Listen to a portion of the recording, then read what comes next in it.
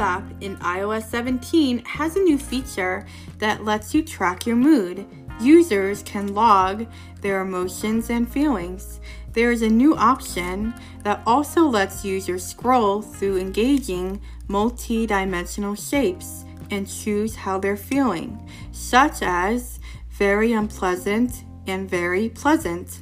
I'm Kathleen Mashana, and this is Blind Techie Geek Speaks Podcast.